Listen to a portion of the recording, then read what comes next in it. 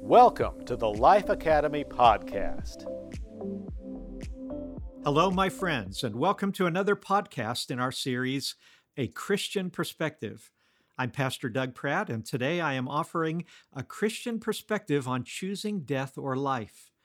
This is a hot and emotionally charged topic. Unfortunately, it is not receiving the rational and dispassionate conversation and analysis it deserves because it has become hyper-politicized. Regrettably, many are preferring invectives and threats to respectful conversation. But while the issue is as contemporary as today's newscasts, the central choice is one that takes us far back to the beginnings of our biblical faith and the moral foundation on which the Christian church stands. I'm pleased to have with me in this podcast Pastor June Barrow. June, the issue we are discussing today is not only fraught with political intensity and core ethical and moral issues, but it is one you have also seen in your pastoral ministry to have deep personal consequences for many.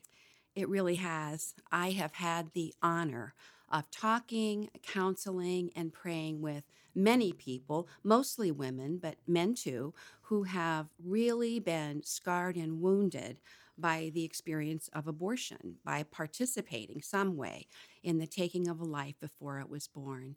I would say that abortion has many victims. It leaves a moral wound in everyone connected with the act. Certainly, it's the loss of a life, but it also leaves a moral wound on the woman who would have been a mother losing the child, on the man who would have been a father, on the parent often who, very well-meaning for their daughter, may have hurried or pressured a decision that brings later regrets. And I think it morally wounds all of those in the abortion industry, those performing and assisting in it. So I will speak again about the personal issues. And I also want to share with everyone listening to this that we have a spiritual development center at the church. We have counselors there who are very happy to listen to and talk to anyone who has had any kind of experience with abortion that they want to open up. It can carry deep hurts. It can be a hidden and forbidden grief. And it's a wonderful thing to be able to lay it out before the Lord in the presence of a compassionate person. But let's go back to talking about what God's word says about human life and about being created in the image of God. Listen to these timeless words of Moses, the great lawgiver, in Deuteronomy chapter 30. Now, what I am commanding you today is not too difficult for you or beyond your reach. No, the word is very near you. It is in your mouth and in your heart, so you may obey it. This day I call the heavens and the earth as witnesses against you that I have set before you life and death, blessings and curses. Now choose life so that you and your children may live.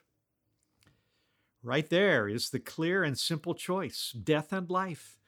It is concentrated and exposed for us in the issue of whether healthy, preborn babies will be allowed to live or will be killed before they are given a chance to experience life and its blessings. What motivates those who advocate for abortion, whom I will call the pro-death activists and protesters? What is it that inspires those angry and placard-carrying marchers, screaming threats at the Supreme Court and at the justices' private homes? What lies behind life-defying, death-embracing politicians and journalists? I believe that, at its core, the inner rationale of pro-death is an obsession with personal rights and a denial of personal responsibilities. Morally immature people want the right to have unprotected sex, but to be released from the responsibilities that come as a consequence of that choice. The disregard of responsibility is a regrettable cultural trend of the past 3 generations. That generation of Americans who lived through the hardships of the Depression and then faced a brutal and all-consuming war that threatened our freedom were people who embraced the concept of personal responsibility. The most frequent response World War II veterans have given when asked why they chose to join the military, was the word duty, a synonym for responsibility. In spite of the difficulties their nation had gone through, they believed that they were personally responsible to do what they could to defend it. Times in the 1930s and 1940s were very hard, and people suffered greatly. And in comparison, the past 70 years have seen substantially more prosperity and peace. But with these blessings, the subsequent generations have made a self-centered turn towards claiming rights but shunning responsibilities. And the result is that millions of parents have chosen to escape the responsibility and burden of bringing their conceived children into the world. The choice of an abortion is a profoundly selfish act. The pro-death lobby can attempt to put a positive spin on this tragic choice, and they loudly proclaim women's rights or reproductive rights.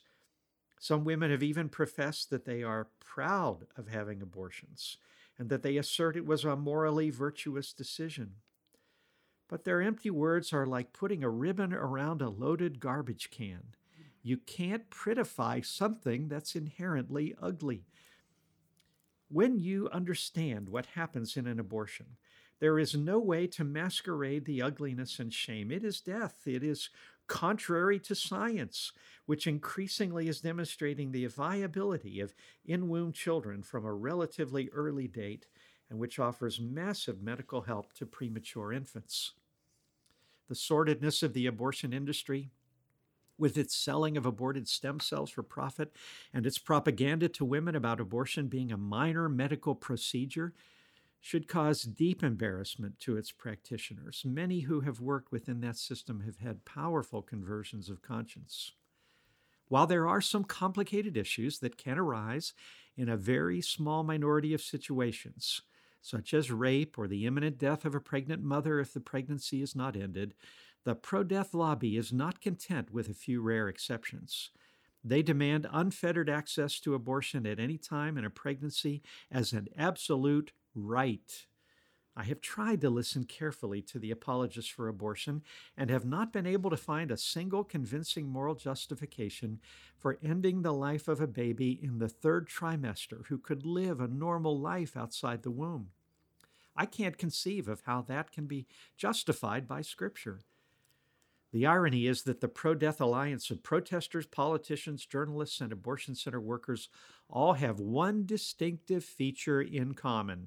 They all have mothers who chose not to abort them, but never is a word of gratitude uttered by any of them. Doug, you used that term, a conversion of conscience.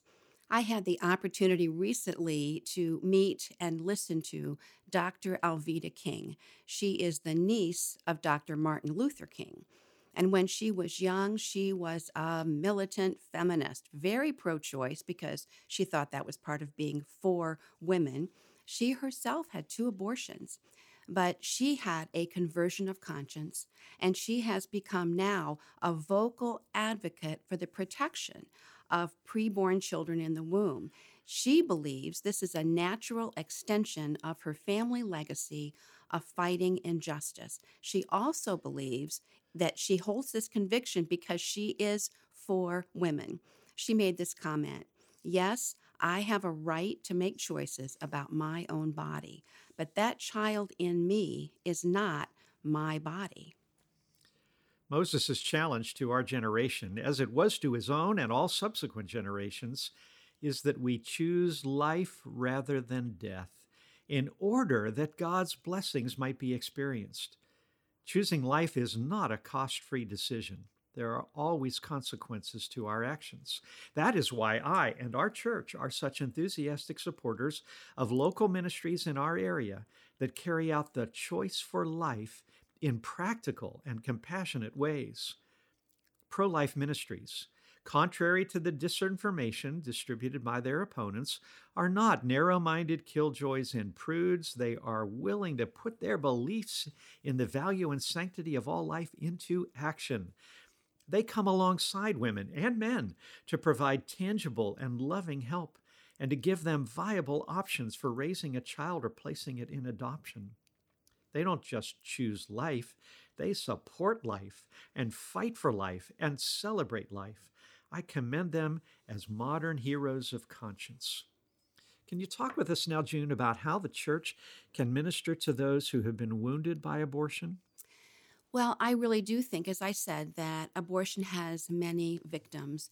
And there are lovely, wonderful people who carry around in their memories and in their consciences the wound of a decision made long ago. Sometimes I've talked with women who made this decision many decades ago.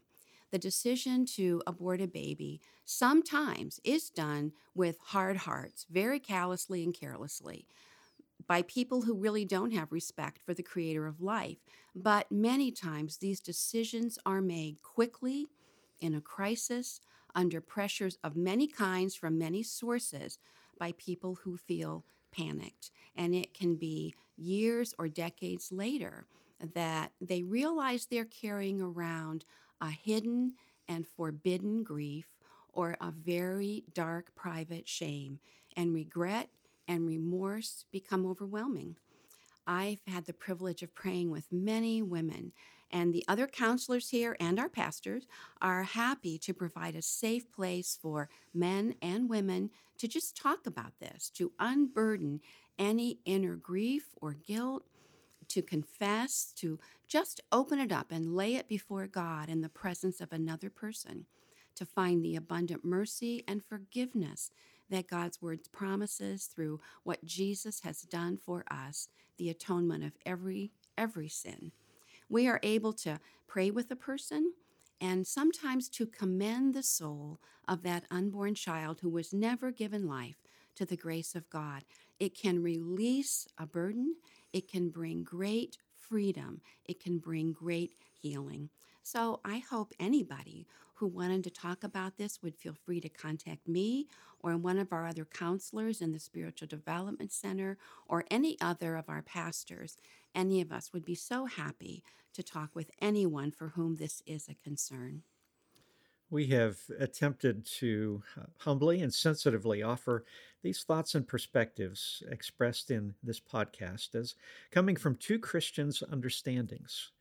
We have both sought throughout the years of our pastoral ministry to let our minds be molded and shaped not by what our peers and the surrounding culture prefer, nor by what our own selfish and sinful impulses whisper to us, but by what the timeless Word of God says. We hope you will likewise allow Scripture and your conscience, guided by God's Spirit, to speak to you on this important issue. May God have mercy on us all. This is Pastor Doug Pratt, along with Pastor June Barrow, for the Life Academy of First Church. Thank you for joining us for this Life Academy episode. We encourage you to subscribe, and if you enjoy our podcast, please share it with your friends and family.